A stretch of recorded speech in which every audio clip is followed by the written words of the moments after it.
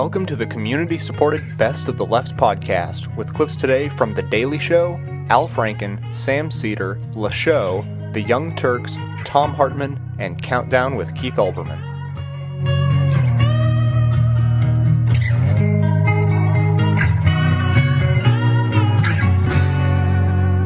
Last week saw two major new products introduced. First up, Apple's Steve Jobs. An iPod, a phone, and an internet communicator. And we are calling it iPhone. I'll take 8,000. God, he's good. Obviously, people excited about the combination I thing. And now the other product, Iraq. I've committed more than 20,000 additional American troops to Iraq. Thank you, and good night. You know, you'd think planning a major speech like that, someone would have checked the White House for crickets. But clearly, the president's product launch receiving a new Coke-ish welcome. So the president's advisors launched a PR offensive to assure the public that just because our new way forward meant returning troop levels to where they were in December of 2005, this plan had a twist. There are a whole series of things that we are doing different. A new strategy that will yield different results. They will succeed rather than fail. Succeed rather than fail sounds counterintuitive. But here's why this might work. The old plan asked an awful lot from the Iraqis. Our policy is stand up, stand down. As the Iraqis stand up, we'll stand down. See, if they didn't stand up, we're waiting to sit there like this.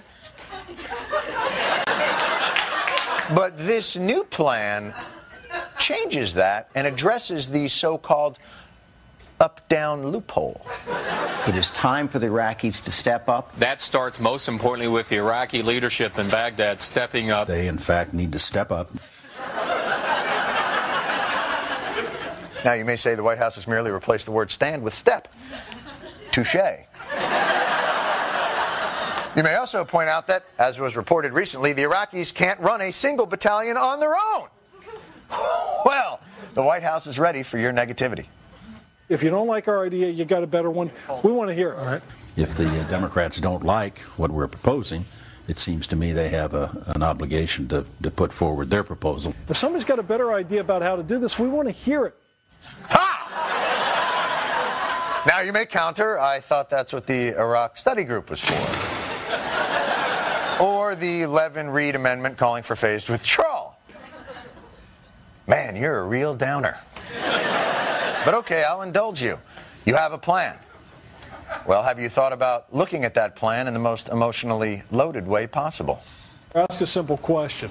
If the U.S. withdraws, does it make Osama bin Laden happy or sad? And if bin Laden was happy, would he know it? And if bin Laden knew it, would he clap his hands? Would his face surely show it? These are the questions we would ask bin Laden if we had caught him. But what did you do? What did you say? Or did you walk or did you run away? Where are you now? Where have you been? Did you go alone or did you bring a friend?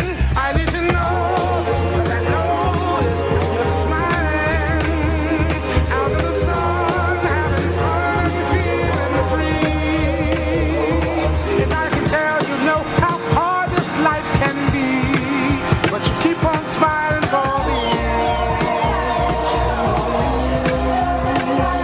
What went right and what went wrong? Was it a story or was it a song? Was it overnight or did it take you long? Was knowing your weakness what made you strong? Or all the above? Oh, how I love to see you smiling. Imagine for a second that that Americans could have heard this speech 4 years ago. Okay? Before we went to war in Iraq, 4 years ago, in the lead up to the war, right? Mm-hmm. And let's just play some of these. Let's, because this is 4 years ago, magically, you can hear ahead 4 years to the president's speech last night. And tell me how you'd feel about invading Iraq. Play the first one. Radical Shia elements, some supported by Iran, formed death squads. And the result was a vicious cycle of sectarian violence that continues today. Wow. That sounds great. I'll have that. Okay, thanks a lot, Mr. President, by the way. Imagine this stuff not just in January of 2003, but in October of 2002, when people who were opposed to the Iraq War were being vilified by Republicans running for their seats in the United States Senate. Imagine it in October 2004, when the president was running for re-election based on his war policy and vilifying Democrats for not supporting it wholeheartedly. Imagine it in October 2006, when they were beginning to run away from cut and run, which is what they said about anybody who didn't think this was a good idea. But I just want people to put themselves right before we go to war. Okay, and hear this. Go into disaster. Play that. In our discussions, we all agreed that there is no magic formula for success in Iraq. And one message came through loud and clear.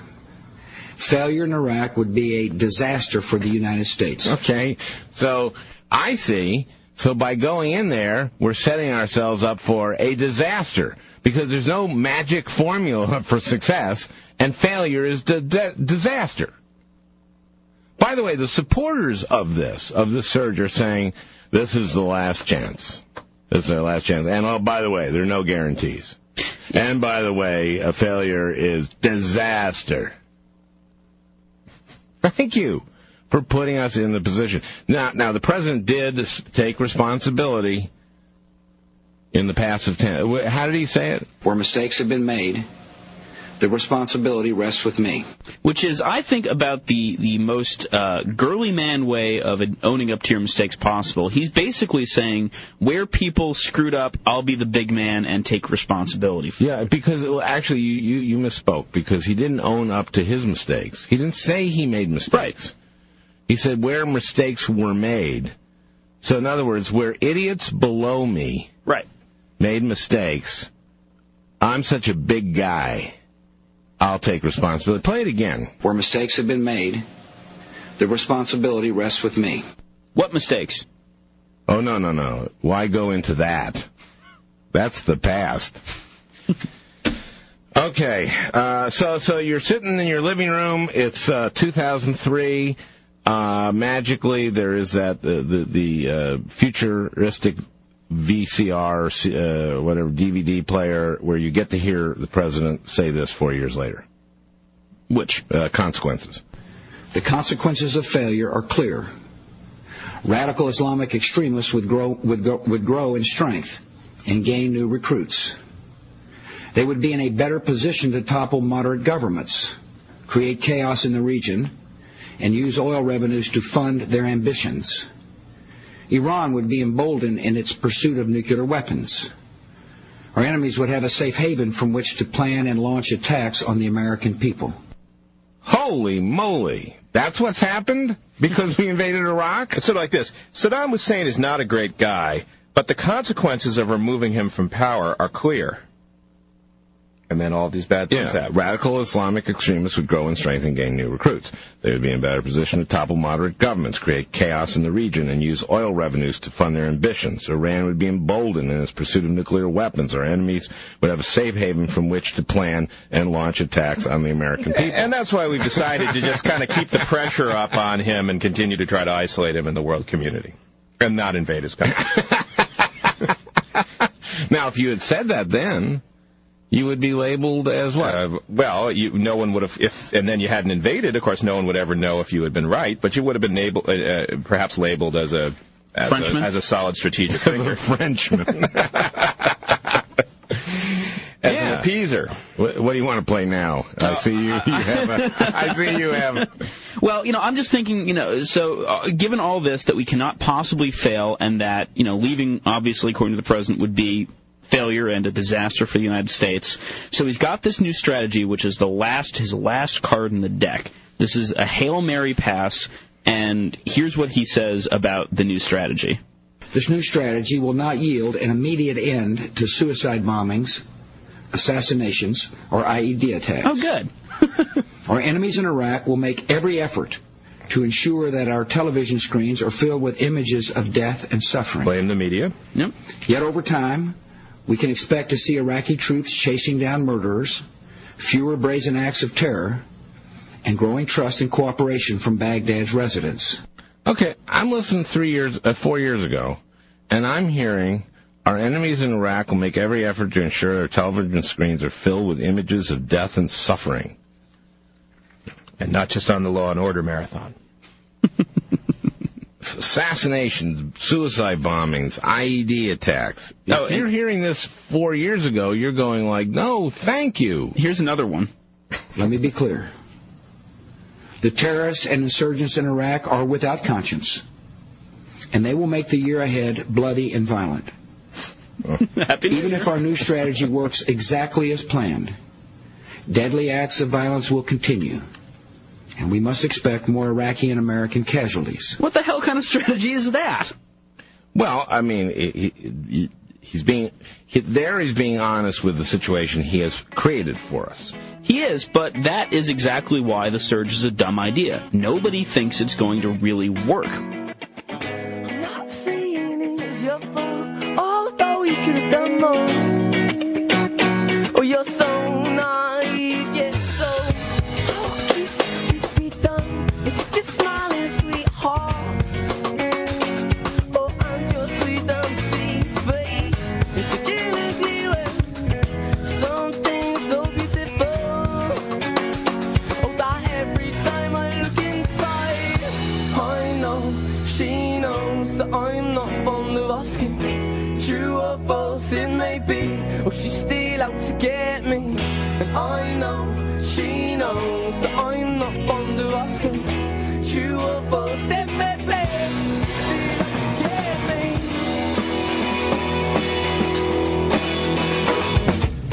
I may say it was your fault, because I know you could have done more. In October of 2006, this is prior to the election, where the American public essentially said, we want out of Iraq. This is prior to the Iraq Study Group, the much ballyhooed and awaited common sense document that was coming from the leaders of the old guard of the Republican Party. So let's break it down a little bit.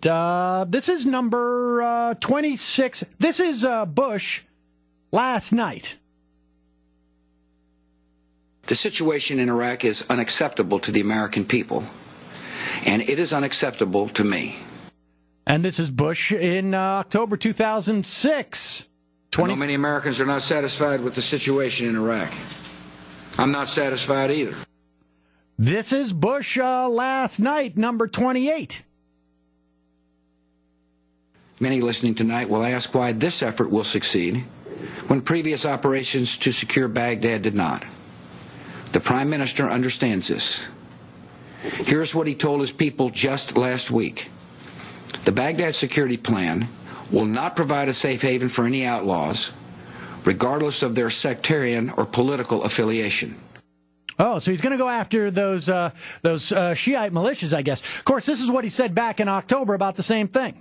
First, we're working with political and religious leaders across Iraq, urging them to take steps to restrain their followers and stop sectarian violence. The new Iraqi government has condemned violence from all quarters and agreed to a schedule for resolving issues such as disarming illegal militias and death squads.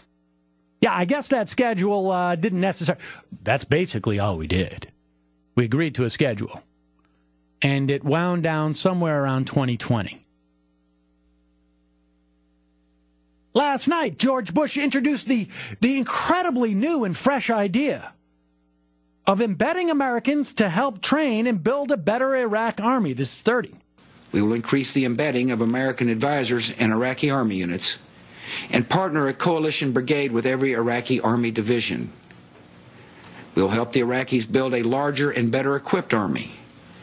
And we will accelerate the training of Iraqi forces. Of course, this is different from what he said in October when he said the exact same thing. We're refining our training strategy for the Iraqi security forces so we can help more of those forces take the lead in the fight and provide them better equipment and firepower to be successful. Continuing on, comparing George Bush's speech last night with the speech he gave 3 months ago, and to look at how little has changed in his perspective on Iraq. Last night, George Bush came up with the scintillating new idea of Iraq passing a law to share oil revenues. Now, when he's talking about sharing oil revenues, of course, he's not mentioning the law that the Americans are pressuring the Iraqis to pass that say 75% of those revenues go to American oil companies for the first 5 years, and after that, they get 20% of those oil revenues. What he's talking about is whatever dribs and drabs, whatever crumbs are left of the Iraqi people, spread them out over the three different ethnic, essentially, powers: the Kurds, the Sunni, and the Shia. And so he came up with this great idea last night. To give every Iraqi citizen a stake in the country's economy, Iraq will pass legislation to share oil revenues among all Iraqis, to show that it is committed to delivering a better life. The Iraqi government will spend $10 billion of its own money on reconstruction and infrastructure projects that will create new jobs. Okay, yeah, that's presuming they actually end up seeing any of that $10 billion. But back October, he also had this new idea.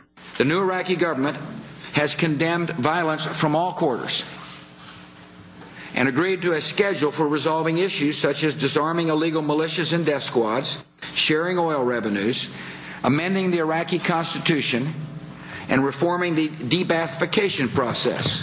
All of which he repeated again last night. Last night, he pledged that America will use all its diplomatic resources to rally neighboring states. We will use America's full diplomatic resources to rally support for Iraq from nations throughout the Middle East. Countries like Saudi Arabia, Egypt, Jordan, and the Gulf states need to understand that an American defeat in Iraq would create a new sanctuary for extremists and a strategic threat to their survival.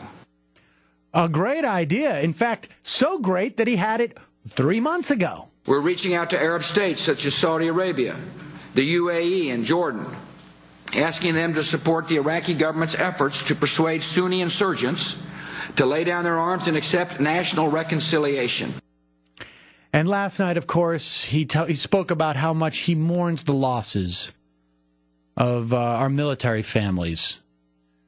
He sounded very sincere. We mourn the loss of every fallen American, and we owe it to them to build a future worthy of their sacrifice. In fact, he must have been so earnest and so sincere in that he borrowed that line from October. I've met too many wives and husbands who've lost their partners in life. Too many children who won't ever see their mom and dad again. I owe it to them and to the families who still have loved ones in harm's way to ensure that their sacrifices are not in vain. 207 more military personnel died in between those two speeches. But fortunately, as of last October, well, I guess we were winning. Absolutely, we're winning. There you go. There's no one in our government who believes that Maliki has the will or the power to allow us, our soldiers, to do what supposedly needs to be done in Baghdad. Frankly, we don't have enough soldiers or Marines to do what needs to be done in Baghdad. This is all a way for George Bush to punt. Period. More and more Americans will die so that George Bush doesn't have to stand up in front of the American public and admit failure. That is it. That is all he's doing. He is just waiting this out so he can be in Texas when this whole thing comes down.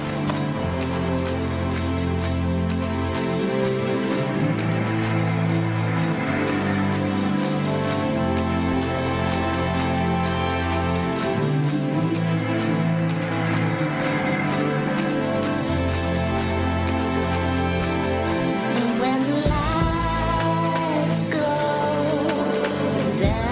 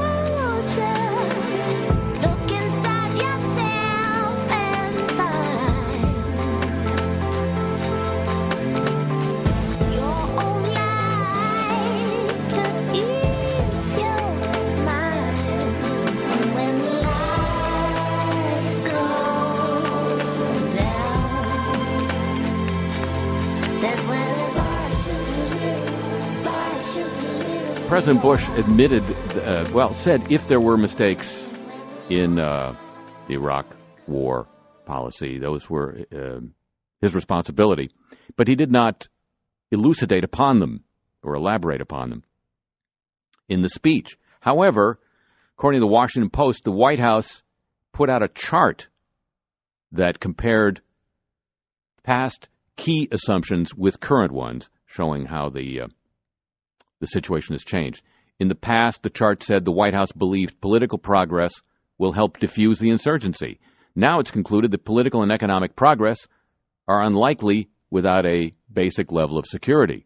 In the past, the White House assumed the majority of Iraqis will support the coalition and Iraqi efforts to build a democratic state. Now it says Iraqis are increasingly disillusioned with coalition efforts.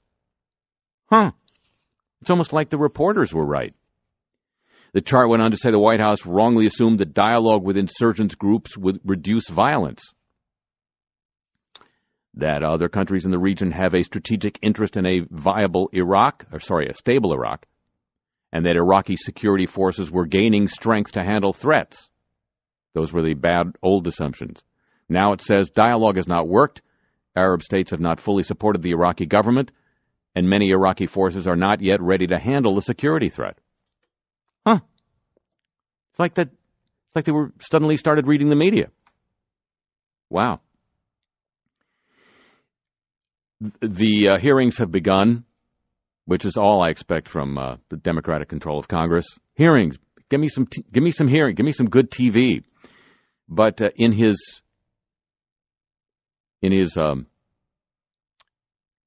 confirmation hearing, new Secretary of Defense Robert Gates gave what I think is an interesting, if not new, certainly novel and provocative explanation for why we went into Iraq in the first place. Saddam, if he didn't have weapons of mass destruction, would move quickly to try and obtain them. And I think we have to look at the reality in terms of why we all thought that. If in terms of just, this is a little bit of a diversion, but I think one of the reasons why Iran is determined to have nuclear weapons is that they see how complicated it is for us to try and deal with a North Korea that has nuclear weapons. And I think they believe that if Saddam had had a nuclear weapon, we might not have attacked him in either 1990 or 2001, or 1991 or 2001. So there was no doubt, and I believe Saddam had the same calculus. And so once the sanctions were lifted, there was no doubt in my mind that he would strive to get a nuclear weapon. He clearly hadn't changed his spots in the slightest, and so that's the reason that I supported the decision to go in. So we had to go in to keep him from getting a nuclear weapon, because if he got a nuclear weapon, we couldn't go in. That's what I got out of it. You tell me if I'm wrong. He thought, like the North Koreans or the Iranians, that if you get a nuclear weapon, the Americans can't invade you. So we have to invade, prevent him from getting a nuclear weapon, or else we won't be able to invade. It's cool. It's cool in here. We can dance if we want to. We can leave your friends behind. 'Cause your friends don't dance, and if they don't dance, well, they're no friends of mine. See, we can go where we want to, places they will never find. And we can act like we come from out of this world, leave the real one far behind. We can dance.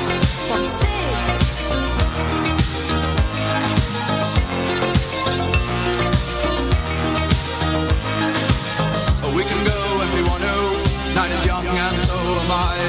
And we can dress real neat from our hearts to our feet and surprise them with a victory cry.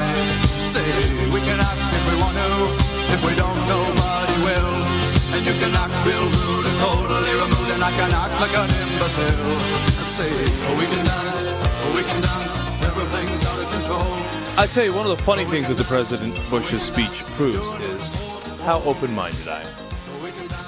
I know America was waiting to see how it would affect me. But no, seriously, and the reason I say that first is, I'm listening to the speech, and I think, in the beginning, maybe. I mean, I'm crazy enough to think maybe, and I'll tell you why.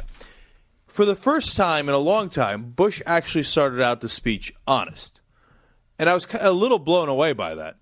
And it's like, look at this. He's actually saying things that are kind of true and that aren't, total talking point fabrications. So it kind of threw me for a loop here. And believe it or not, in that moment, it actually made me open up and think, okay, well, let's see what else he has to say. Maybe he's got something that wasn't leaked, that isn't full of crap, that is, something where I really would want to give him another shot. And the reason is, it's not about giving him another shot. I don't want to fail in Iraq. I don't want America to fail in Iraq, and I don't want Iraq to fall apart. And, if there's any chance that there could be something that could work, that would be great. But that's the genius of any con man. I mean, the fact that you reel them in with truth, or with truth, and you sort of you trap them in honesty, and then you feed them the BS after that. Well, I hear what you're saying, Jill, and that's the Fox News Channel trick, which is sprinkle in a little couple things that are true, along with a whole bed of lies, and then you're not sure what's true and what's not true. But that's actually not the game that Bush usually plays. It's lies throughout, and it's obvious, and it's blatant, and it's over the top. And it's usually I listen to a Bush speech, and I'm like, oh, please. I hear you, but it's a rather pointless distinction, the one I'm going to make. But I sort of think that I think you're not giving them quite enough credit. I think they do consistently sprinkle in lies. It's just, again, sprinkle in truths to cover up the gargantuan lies, which of course you're alluding to. But again, you got to put yourself in the perspective of who he's talking to. He's not talking to people who read 15, 25 news stories a day. Mm-hmm. So they get away with. So the stuff that they get away with, folks who pay a tremendous amount of attention, except apparently many people in Washington who totally know, but are like, well, interesting.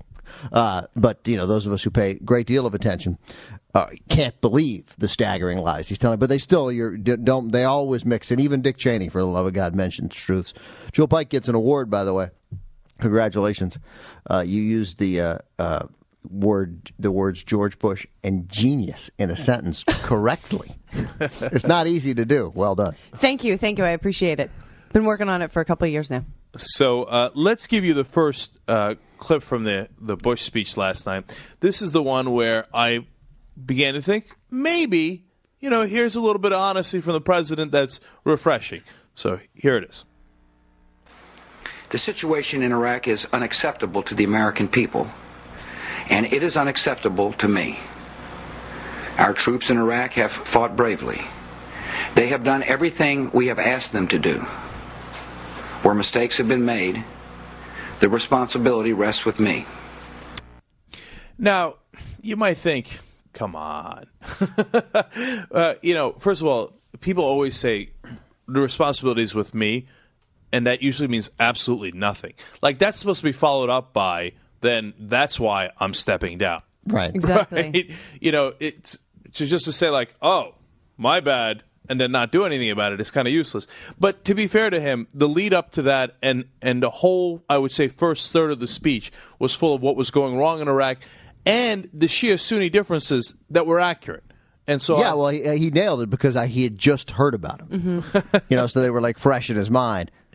Right. Then, that's not him. He's reading off a teleprompter. I'm sure he just doesn't have a clue what's coming next. Well, no, but first of all, that's always true. They're always reading off a teleprompter. No, first I of all, know, by the way, reading off a teleprompter. I just can't imagine that he participated at all in the speech. Well, the evidence we have is really overwhelming that that's not true. That he really does. Not that he does. That he did in this case. In fact, that's what a lot of we were getting from the Pentagon. The generals who were like, normally he doesn't ask any questions in a meeting. This time he was actually a little engaged. Oh, really? What's happening in that province of Iraq? The meeting, perhaps, but in speech preparation, he is involved. Okay, I don't know how that works, but look, at this point, he realizes the whole thing's screwed up, and he should have been paying attention all along.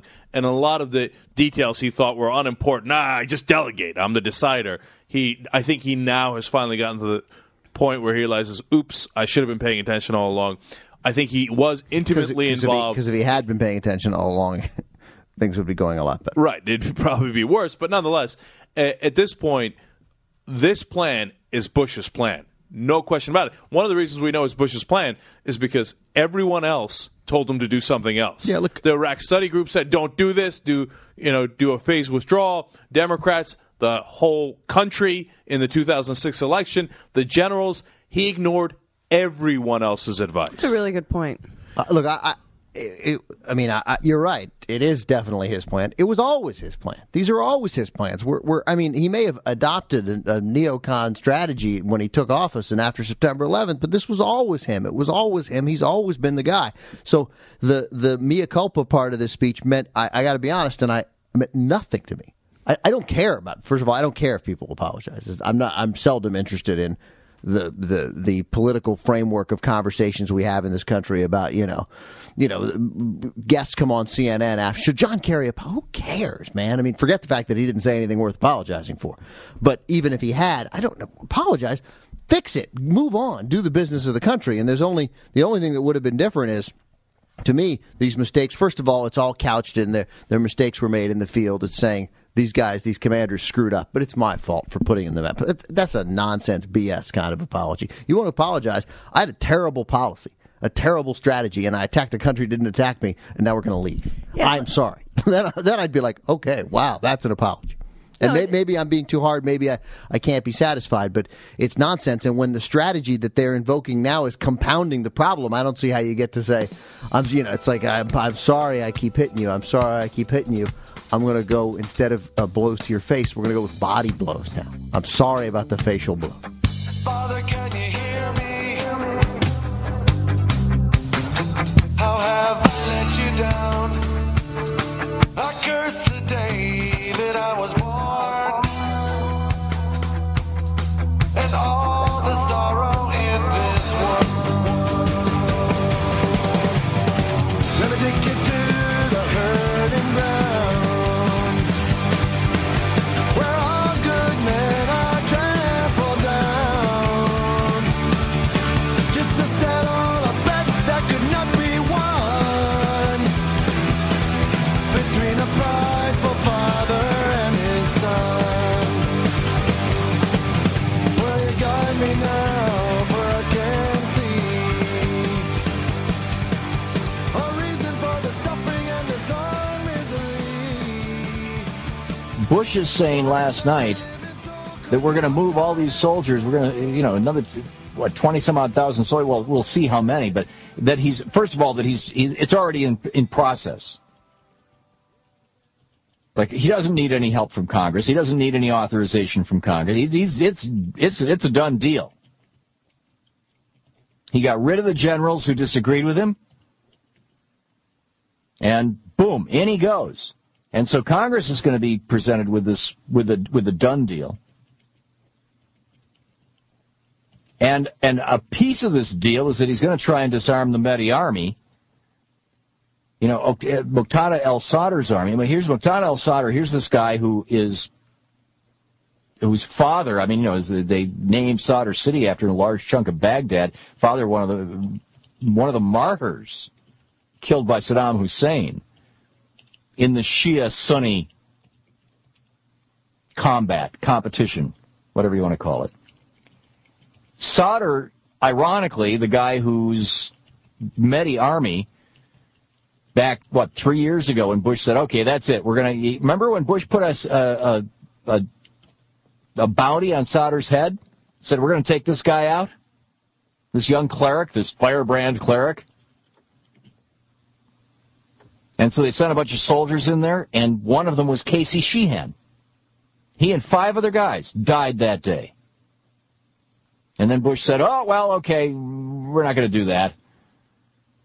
And then we're going to have elections instead. So they have the elections, and Sadr gets like a third of the vote. So here's a guy who represents one of the largest blocs among the Shia, who has an armed militia that may be larger than the entire U.S. military force in Iraq, and we're going to try and disarm him? And he represents 30% of the government, and we're helping the government?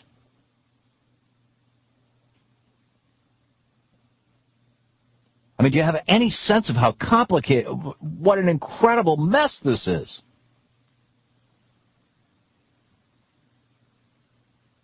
Joe Biden put together a year ago, Joe Biden and actually there's been a series of Democratic proposals, but I thought Biden's made a lot of sense. That we simply say, okay, it's 3 countries. And frankly, it's Kurdistan in the north and Shia land in the south and Sunni land in the center. And there's a whole bunch of oil, mostly in the Shia areas. And all 3 of them are going to have to share the revenue from the oil. Split it up on a per capita basis. So they're not going to be fighting over oil. And we'll provide, the funds for the ethnic cleansing, as it were, for the relocation, so that it can be done in a reasonable and I'm not quoting Joe Biden here. This is just broad concept. So it can be done in a reasonable and orderly fashion rather than by assassinating people. I mean, right now you have 100 people a day, more or less, being executed as part of the ethnic cleansing that's going on just in Baghdad. So just, the British created this country out of nothing. These were 3 provinces in the Ottoman Empire at the end of World War I. And after World War I, when the British seized that area, they said, okay, we're going to jam these 3 provinces together, and we're going to call it Iraq.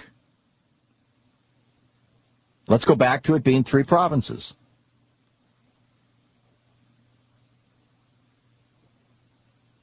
But the problem with that from Bush's point of view, is that he's not going to get control of the oil. He's not going to get control of the power in the region. He's not...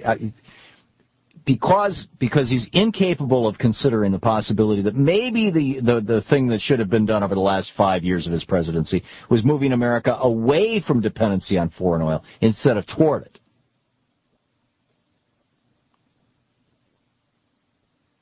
If we had taken the hundreds of billions of dollars that we have spent in Iraq and instead bought solar panels and put them on people's roofs all across America and hooked them up to meters and fed power back into the power grid, and said to the auto companies in the United States, you've got to kick up your average fleet mileage, your CAFE standards by 5 miles per gallon, and maybe cut back on speed limits in some place. I mean, we could have cut in half the amount of oil that we're importing from the Middle East with an aggressive program that would have cost a whole lot less than it cost us to go into Baghdad, to go into Iraq. But we're there now. So what do? I agree with the Democrats who are suggesting that it is time, and Republicans. I mean, Chuck Hagel saying this, who wants to be president. Gordon Smith saying enough. Our soldiers have bullseyes on their back. Let's not put more bullseyes in there. The Iraqi people don't want us in there.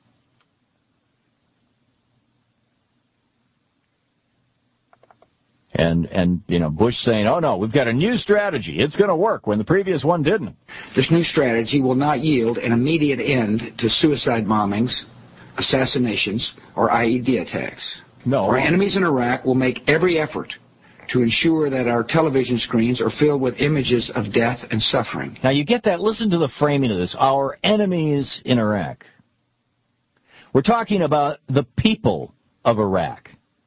Remember, when we invaded Iraq, there was no al-Qaeda in Iraq because al-Qaeda was a religious Sunni organization, and Saddam Hussein was a secular Sunni, and he wanted to have nothing to do with the religious zealots who were trying to take over his part of the religion. Anytime anybody in Iraq said the word al-Qaeda, Saddam Hussein would throw their butts in jail. So our enemy has become the people of Iraq themselves. And to the extent that there's an al-Qaeda there, of course, it's the Sunnis who, are saying, all right, Saddam Hussein is dead. He's not going to defend us. He's not going to protect us. The Shia are going to massacre us because, that's been going on for 1,400 years. So we need to align ourselves with somebody. There's that Osama bin Laden guy out there. Of course, George didn't mention him in his speech last night. Anyway, he continues. Yet over time, we can expect to see Iraqi troops chasing down murderers. Murderers. It would be nice to have police go after murderers. You want to have troops engaged in what? Defending the country, pulling the country together? I mean, doesn't he get it? Armies don't do police work? Or is murderers a way of saying, you know, average Iraqis who don't want us in their country anymore, thank you very much.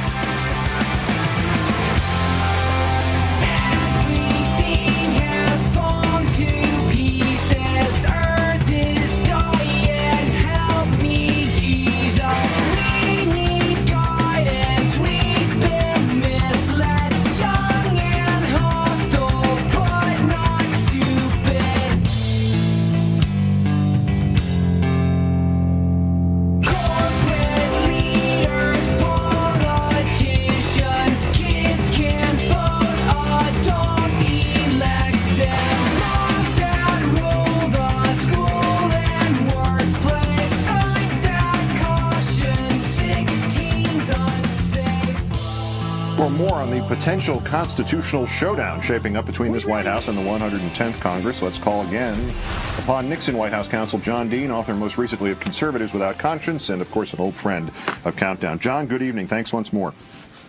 Thank you, Keith. Is Tony Snow right? Is the money already in the budget, at least in the short term? And is there any way to stop the escalation using the purse strings, or is the Constitution on the president's side? I think probably Snow is right that in the short term there probably is funding. It's probably in a supplemental appropriation bill. I haven't thumbed through them all, but they do expire rather quickly. They're rather short term. So in the long run, there will be a vote on this, and there can be a vote on this, indeed, if the House and Senate want to get into it. And there would seem also to be a recent example of the budgetary end run that the administration is employing now, in that when it prepared for the invasion of Iraq, it took some money designated for Afghanistan and diverted it. If a Pentagon budget is as convoluted as, say, just as an example, a Halliburton expense report, what can Congress ultimately do to check the White House after it has said, well, okay, generally? Well, Keith, the power of the Congress with the budget is plenary. They really do have war powers and control over war powers through the budget. This goes back all the way to the earliest days of our presidencies, from the constitutional founding. Jefferson, of course, talked about using the purse to control the dogs of war. So there's no question that authority exists, and it's a question of whether the Congress has the will to use it. So I don't think there's any doubt that they can do it. It's a question of whether they will do it. Jack Murtha had suggested that one of the things that could be done at this point constitutionally is anything else that comes in regarding the budget, regarding Iraq or now anywhere else, could be vetted line by line in the appropriate subcommittees and weeded out then, and basically the whole matter of these budgetary supplementals or the full budget would be then thrown back to the president, and if he wants to veto the whole thing, that's really the easiest way for Congress to have any kind of impact. Do you buy into that theory? Well, that's, of course, why a president would like line-item vetoes or more control over the detail. That is a very successful tactic by Congress to put as many things in an omnibus bill as they can, particularly in budgetary bills where the president dare not veto it and close down the government. We've been there, done that, and that's a very strong leverage by the House and the Senate to indeed get what they want in that bill. Expanding this, as the president seemed to imply we were expanding the entire conflict in his speech the other night. Are we headed to a constitutional crisis or conflict or something in between? Should the White House choose to draw Iran into this conflict in any meaningful way? Well, I think this White House knows that the American people do not have much interest in their warmongering, so they're not going to get any kind of congressional approval to do this sort of thing. We've heard the debate that's going up on the Hill. The Hill is very suspicious of where they're going with this. So, indeed, if they I think they have two options, Keith. They can do what Nixon did, which is to use the excuse of withdrawing. By going to withdraw troops to protect them, you've got to go into Iran and as Nixon did in Laos and Cambodia, or you could have a client state like Israel do the dirty work for you and avoid a constitutional crisis on both of those routes with the pretext of the way you're proceeding. To what degree is all of this going to be decided by the old advice, get there first? I mean, if the troops are there, Congress can't very well call them back, and if the safe is locked, the president can't very well pay for their airfare out of his pocket. Well, we don't know about that. We know that that did happen during the Reagan administration, where there was a tin cup passed around to deal with a prohibition by the Congress on funding the Contras, and indeed we went to friendly countries and got money and kept it out of the appropriations process. A visibility this high as what's going on in Iraq, you couldn't do that.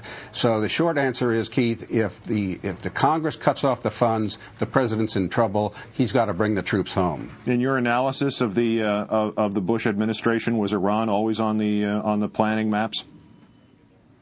Well, it's hard to think it hasn't been, since it's been in a part of the axis of evil from day one, and the neoconservatives have certainly indeed had it on their radar since day one, and it'll be surprising if indeed he somehow extricates himself from the mess we've got in Iraq without at least some effort to fulfill their desire to deal with Iran simultaneously. Nixon White House counsel John Dean. As always, John, great thanks for your insight tonight. Have a good weekend. Thank you.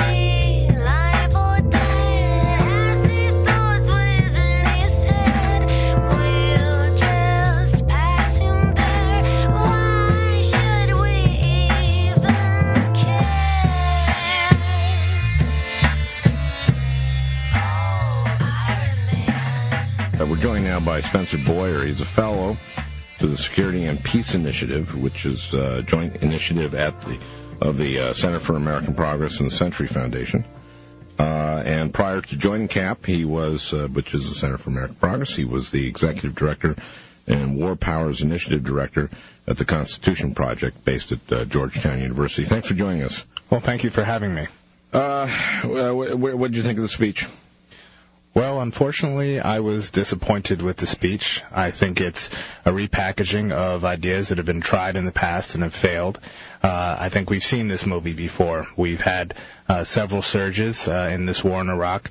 None of them have been successful in decreasing the violence in Iraq. We've had two surges just since the middle of last year, and we had one of our bloodiest months this past December. How big were those surges? Well, we've increased our force levels by at least 15,000 since last June. And, again, the violence has only gotten worse in Iraq. I think one of the other things that really disappointed me about the speech was the fact that President Bush is relying very heavily on Nouri al-Maliki following through on promises that he's made in the past and has not lived up to get control of the sectarian violence in Iraq. And to go ahead and send 21,000 additional troops into the middle of a civil war that we shouldn't be involved with to start with, I think is the wrong way to go about this. Yeah, I was struck yesterday where he said the challenge playing out across, this is in the speech last night, the challenge playing out across the broader Middle East is more than a military conflict, it is the decisive ideological struggle of our time. On one side are those who believe in freedom and moderation. On the other side are extremists who kill the innocent and have declared their intention to destroy our way of life. But that's not really what's going on in Baghdad, is it? It's Shia versus Sunni. Well, there are multiple civil conflicts going on in Iraq right now. You have Shia versus Sunni. You have intra-Shia battles. You have certainly the Sunni Arab insurgency. You've had Kurdish Arab violence in the north of the country. I think the president, as usual, is being a bit simplistic in his analogies and his analysis of what's going on in Iraq. But I mean, specifically in Baghdad, I realize that there is a Sunni insurgency, and I know that they are suicide bombers, etc., who are Sunni insurgents are in Baghdad. But mainly, what's really going on there is a struggle between Shias and Sunnis, right, in Baghdad. That's correct. So it's sectarian violence. It's not what he's describing there. Right, and I think that his idea for sending more troops doesn't get at the heart of the problem, that this is a civil conflict between sides that won't stop the violence until many political issues are resolved in that country. And we could have troops on every corner, as is often said, and increase the troops by much more than the 20,000 that's being proposed. And there's a general consensus that you probably need at least 100,000 troops, additional troops in Iraq to really even begin to deal with the sectarian violence. But I think even then we're going about it the wrong way. We're doing the opposite of what we should be doing, and doing it in the reverse. We need to be getting a hold of the political situation first to be able to give U.S. and Iraqi forces a real chance at stemming the violence. Okay, well then, what are the political issues that need to be resolved, and can they be? And does Maliki have a motivation to do it? I think that there are a number of different issues that need to be resolved, certainly dealing with oil revenue sharing. Okay, the President mentioned that last night. The President did mention that last night, dealing with real inclusion of the Sunni minority into the political structure. And you also need to deal with power sharing in the country and the division of power between the central government and power in the provinces. Those are a few issues that need to be resolved.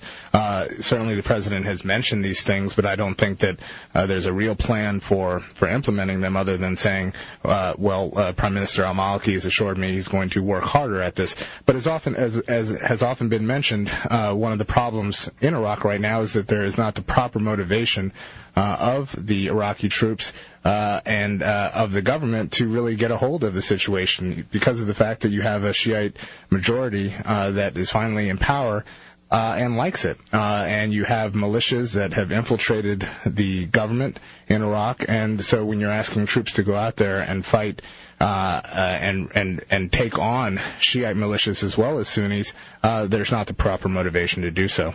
Yeah, but is there the proper motivation to come to these political resolutions to resolve these issues? It's the same lack of motivation, it seems, either way. I agree. I think that there is a lack of motivation as well among the Shiites to really share power with the Sunnis in the country. We saw in the Saddam Hussein trial, it unfortunately made even the worst dictator that we've seen in a while look almost dignified at his hanging, because the hanging, not the trial so much, but right at the hanging made it look like he was the reasonable one in that room. It looked like a Shiite lynch mob, which I think was a shame, but it certainly shows that there are some serious sectarian issues going on within. Well, that was supposedly the Iraqi government hanging this guy, and what we saw from the cell phone video was a sectarian mob lynching a guy. I mean, that unfortunately are our allies. I mean, in other words, that's the guys that we're counting on. Exactly. I mean, that's the problem. Right, that is the problem, and again, to continue to push for a military solution when we've tried this before, when we've had surges in troops before, when you have Shiites and Sunnis who are committed to killing each other, I think that that's the wrong way to go about it. We shouldn't be in the middle of a civil war. It's certainly not why we went in, and I don't think that there would be today if you were to try to get authorization to go in and referee a civil war. No, but that's not the. I mean, but anyone in the administration now would say that's not the point. The point is we are where we are, and to the extent that any mistakes were made, I, the president, am responsible for them. I didn't make them. I used the passive tense. The mistakes were made. Right. Thanks a lot, buddy. Which is my whole attitude toward this is thanks a lot for getting us exactly here, but we're here. Right, and the problem is the president, I think, still fundamentally views this as a military problem. It's fine and good. Well, you keep saying that. You keep saying that. I'm sorry, Spencer, but you keep saying that there isn't there's no military solution here. We need to go to the political solution first. But I don't see any motivation for this government to resolve the political issues. And you might be right, but certainly we've tried before putting more troops in to get a hold of the violence there, and we need to be doing more to get the Iraqis to take control of their situation. And I think the best motivating factor there is not saying we will continue to increase our troop levels, we will continue to give you what you need. And certainly President Bush last night said, well, if they don't do this, we won't stand for it. But he didn't really elaborate as to what we would do if they don't, whether we're going to pull out or not. But I think a better motivating factor to get the government to really take on the difficult political compromises that are necessary is to say, look, we are going to have a phased withdrawal of our troops. We are going to help you, as the Iraqi study group recommended, to continue to train your troops and so forth. But we're moving out, and we're going to begin a phased withdrawal. We'll move all of our combat forces by early next year into more of a support role, a training and advisory role for Iraqi troops. We're going to help you to try to have a major diplomatic surge and to involve all of Iraq's neighbors to come up with some type of peaceful reconciliation. I think that is a more reasonable way to go, but not just sending more troops in because we want to try harder at the same failed approach. Okay, but what I'm thinking is when I hear this, I'm just trying to be devil's advocate here. I'm thinking Maliki and Sadr, his buddies in the Mahdi army, etc., saying, great, leave, so that we can give the Sunnis a thumping. Well, I certainly think that there are some indications that that the Maliki government does want the U.S. to start to withdraw troops to not be there so that they can take care of it. But in the end, we can't solve their problems for them. We can't impose a U.S. solution on them if they're not motivated to do so. I think certainly we created a vacuum when we went in, and I think that we've put in quite a decent effort, at least trying to move the situation forward and giving them a chance to deal with it. I certainly don't think we should have gone in to begin with, but that's beside the point. We're in there now, and the question is, how do you move forward, and what is the best way to motivate this government to deal with the difficult political issues it's going to need to deal with? Is it to say we're going to continue to put in troops, we're going to continue to risk American lives, we're going to continue to try to police a civil war, even though most Iraqis, I don't believe, really want us there, believe that we are actually adding to the violence, even though the National Intelligence Estimate last year said that we had become a cause célèbre for Islamic jihadists. Do we continue to put U.S. troops in to deal with a civil war that we can't solve? I don't think so. So maybe what you're saying is, we try resolving these political issues, but if we can't, and we redeploy and leave, and this war happens between Sunnis and Shias, and the Shias, who are, the vast majority of the population, at least it's not, it isn't attracting jihadists against the United States. It's pointing out that this is an internecine war between Muslims. Well, certainly, is that like the best we can do here? I mean, is that like, well, it's you see, it's not the West versus Islam, it's Islam versus Islam, and we tried our best and we didn't do well, but you see, it isn't us. Well, certainly there are no good options in Iraq right now. I think there's a consensus about that, and there are just least bad ones. I don't know if any of these things will work. I don't know if we can fix Iraq, but what I do know is that a U.S.-imposed military solution trying to end multiple civil conflicts going on in that country is not going to work. It hasn't worked in the last several years. It's not going to work now. Maybe in the beginning, if we had put additional troops in and quelled the insurgency before it began, we wouldn't be in the situation we're in now, but we are.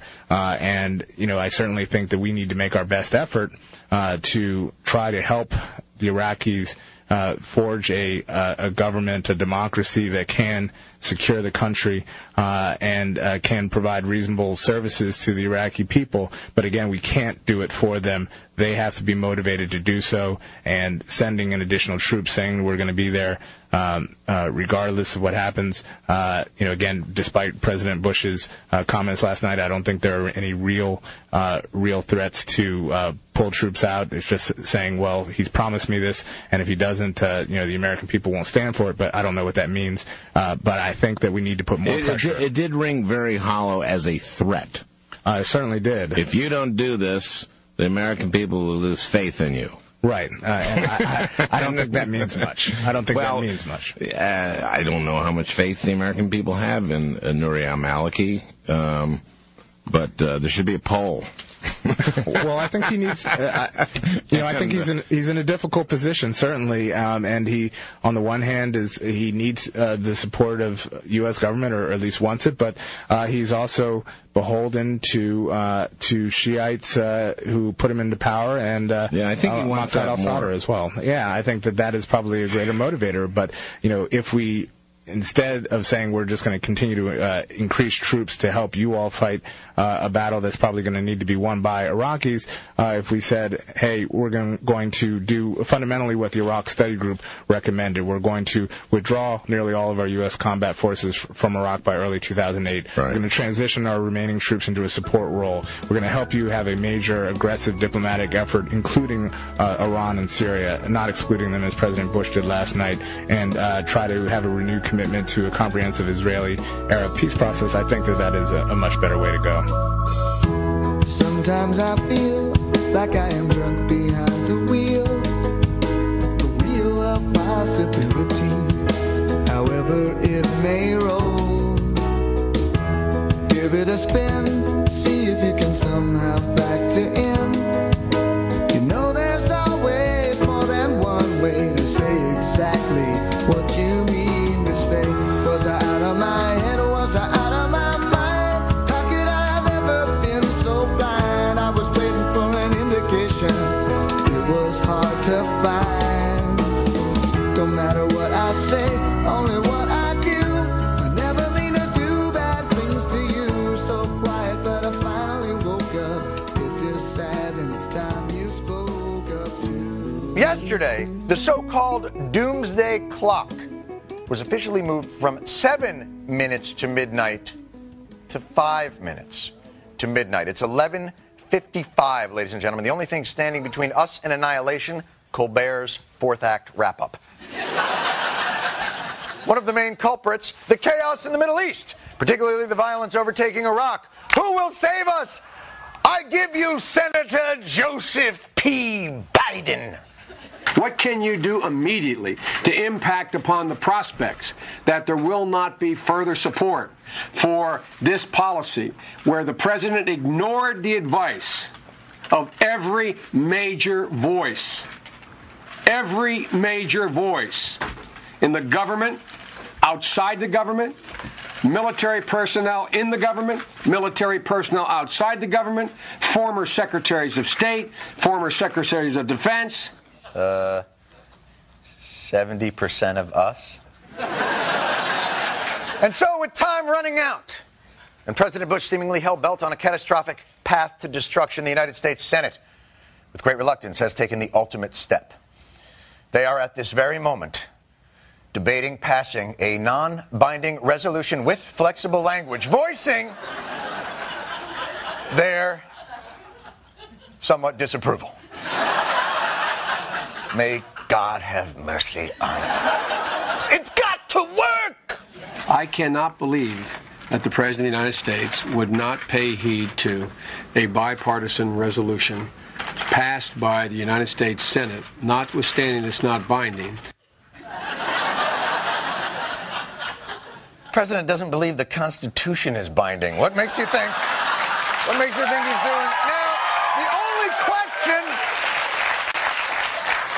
the only question now is which senator's non-binding resolution will pass. Will it be Hillary Clinton's to cap the number of troops, John Warner's proposal to follow the ISG report, Joe Biden and Carl Levin's bill demanding Iraq provide its own security, or Senator Byrd's bill to invent a flying car that runs on pistachio ice cream? He's loopy. But the White House is urging the Senate to ponder the significance of such a drastic non-binding resolution. What message does Congress intend to give? And who does it think the audience is? Is the audience merely the president? Is it the voting American public? Or in an age of instant communication, is it also Al-Qaeda? You see, Senate? Now Al-Qaeda is going to find out our democracy is still sort of functioning. Is that what you want?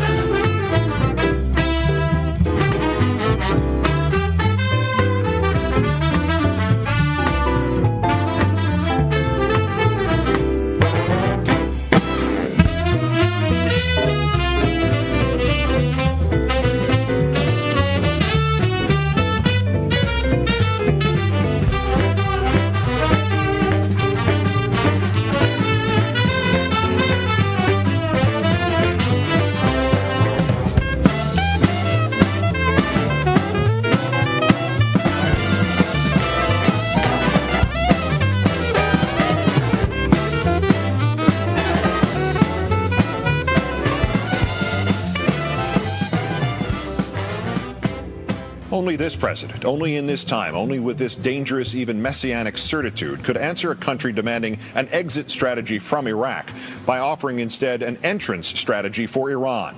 Only this president could look out over a vista of 3,008 dead and 22,834 wounded in Iraq and finally say, where mistakes have been made, the responsibility rests with me, only to follow that by proposing to repeat the identical mistake in Iran.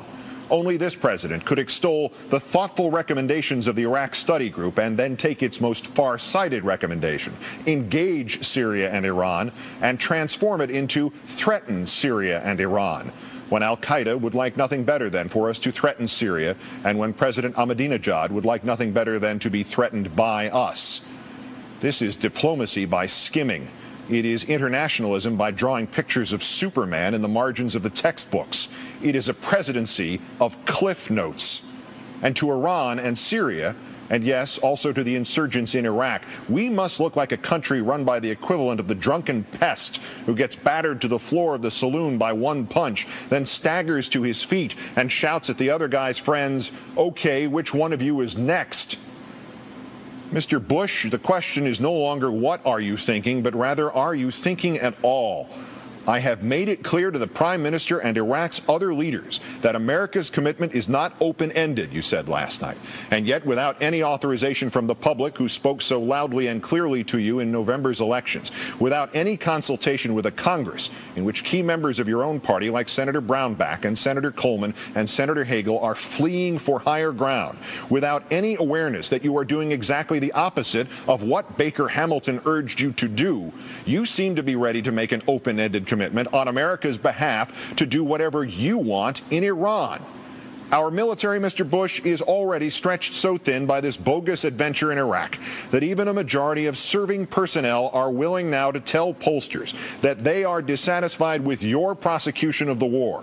It is so weary that many of the troops you have just consigned to Iraq will be on their second tours or their third tours or their fourth tours. And now you're going to make them take on Iran and Syria as well?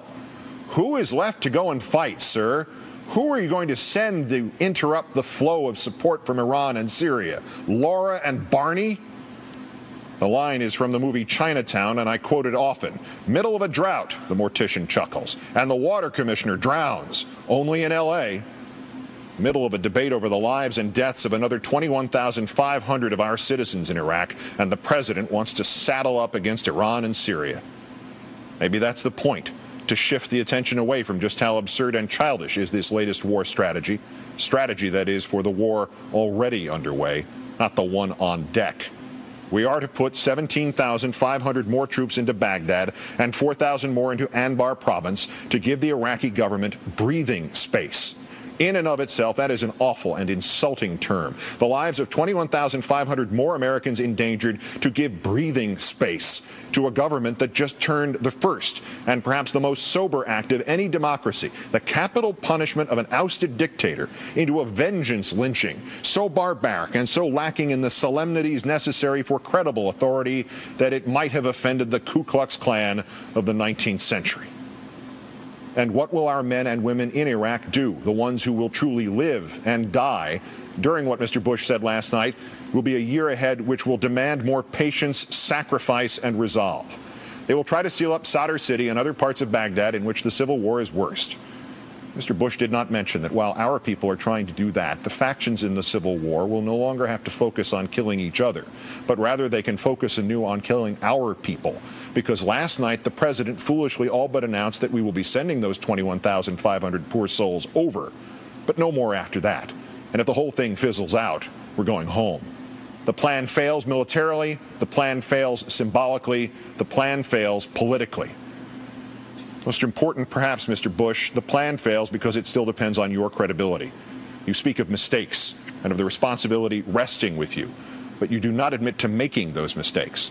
And you offer us nothing to justify this clenched fist towards Iran and Syria. In fact, when you briefed news correspondents off the record before that speech, they were told once again, if you knew what we knew, if you saw what we saw, if you knew what we knew was how we got into this morass in Iraq in the first place. The problem arose when it turned out that the question wasn't whether or not we knew what you knew, but whether or not you knew what you knew. You, sir, have become the president who cried wolf. All that you say about Iraq now could be gospel. All that you say about Iran and Syria now could be prescient and essential. We no longer have a clue, sir. We have heard too many stories. Many of us are as inclined to believe you just shuffled the director of national intelligence over to the State Department because he thought you were wrong about Iran. Many of us are as inclined to believe you just put a pilot in charge of the ground wars in Iraq and Afghanistan because he would be truly useful in an air war next door in Iran. Your assurances, sir, and your demands that we trust you have lost all shape and texture. They are now merely fertilizer for conspiracy theories. They are now fertilizer indeed. The pile has been built slowly and with seeming care. I read this list last night before the president's speech, and it bears repetition because its shape and texture are perceptible only in such a context. Before Mr. Bush was elected, he said nation building was wrong for America. Now he says it is vital. He said he would never put U.S. troops under foreign control. Last night he promised to embed them in Iraqi units. He told us about WMD, mobile labs, secret sources, aluminum tubes, yellow cake. He has told us the war is necessary because Saddam was a material threat, because of 9/11, because of Osama bin Laden, Al-Qaeda, terrorism in general, to liberate Iraq, to spread freedom, to spread democracy, to prevent terrorism by gas price increases, because this was a guy who tried to kill his dad, because 439 words into that speech last night, he trotted out 9/11 again. In advocating and prosecuting this war, he passed on a chance to get Abu Musab al-Zarqawi, to get Muqtada al-Sadr, to get bin Laden. He sent in fewer troops than the generals told him to. He ordered the Iraqi army disbanded and the Iraqi government de-Baathified. He shortchanged Iraqi training. He neglected to plan for widespread looting. He did not anticipate sectarian violence. He sent in troops without life-saving equipment. He gave jobs to foreign contractors and not to Iraqis. He staffed U.S. positions there based on partisanship, not professionalism. He and his government told us America had prevailed. Mission accomplished. The resistance was in its last throes. He has insisted more troops were not necessary. He has now insisted more troops are necessary. He has insisted it's up to the generals, and then removed some of the generals who said more troops would not be necessary. He has trumpeted the turning points, the fall of Baghdad, the death of Uday and Qusay, the capture of Saddam. a provisional government, a charter, a constitution, the trial of Saddam, elections, purple fingers, another government, the death of Saddam. He has assured us we would be greeted as liberators with flowers. As they stood up, we would stand down. We would stay the course. We were never about stay the course. We would never have to go door to door in Baghdad. And last night, that to gain Iraqis' trust, we would go door to door in Baghdad. He told us the enemy was al-Qaeda, foreign fighters, terrorists, Baathists, and now Iran and Syria. The war would pay for itself. It would cost $1.7 billion, $100 billion, $400 billion, $500 billion. Last night's speech alone cost us another $6 billion. And after all of that, now it is his credibility versus that of generals, diplomats, allies, Democrats, Republicans, the Iraq Study Group, past presidents, voters last November, and the majority of the American people. Oh, and there's one more to add to the list tonight. Oceania has always been at war with East Asia. Mr. Bush, this is madness. You have lost the military. You have lost the Congress to the Democrats. You have lost most of the Iraqis. You have lost many of the Republicans. You have lost our allies in this. You are losing the credibility not just of your presidency, sir, but more importantly, of your office itself. And most imperatively, you are guaranteeing that more American troops will be losing their lives and more families their loved ones. You are guaranteeing that. This becomes your legacy, sir. How many of those you addressed last night as your fellow citizens you just sent to their deaths? And for what, Mr. Bush? So that the next president has to pull the survivors out of Iraq instead of you? Good night and good luck.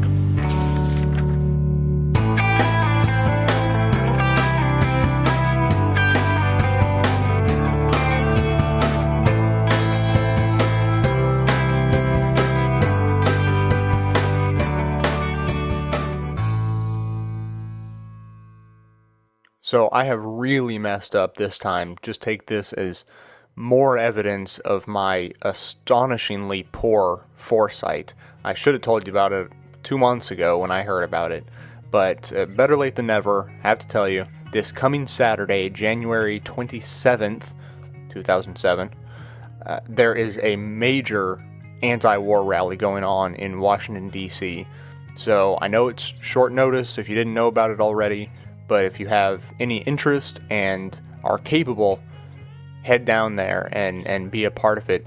As it stands, I'm still in Nashville, but thanks to a listener, I think I will actually be in the D.C. area by next weekend. So I have every intention of going to the rally, although, of course, I don't know anyone else who's going. But the main point is for as many people to be there as possible. So whether you're on your own or with a group or however you can pull it off, I think it would be an amazing experience. I'm really excited that one of my first experiences in Washington will actually be a major rally, because that's half the reason of trying to move there in the first place is to kind of be at the heartbeat of the country where the action is. So that's all I have to say. I apologize for the announcement being so late, so close to the actual date. But, if it brings one more person there, then I failed less in my job to bring you guys information. Have a good one, everybody. Black and white, 'cause you took apart a picture that wasn't right. Pitch burning on a shining sheet, the only maker that you wanna meet. A dying man in a living room, whose shadow paces the floor.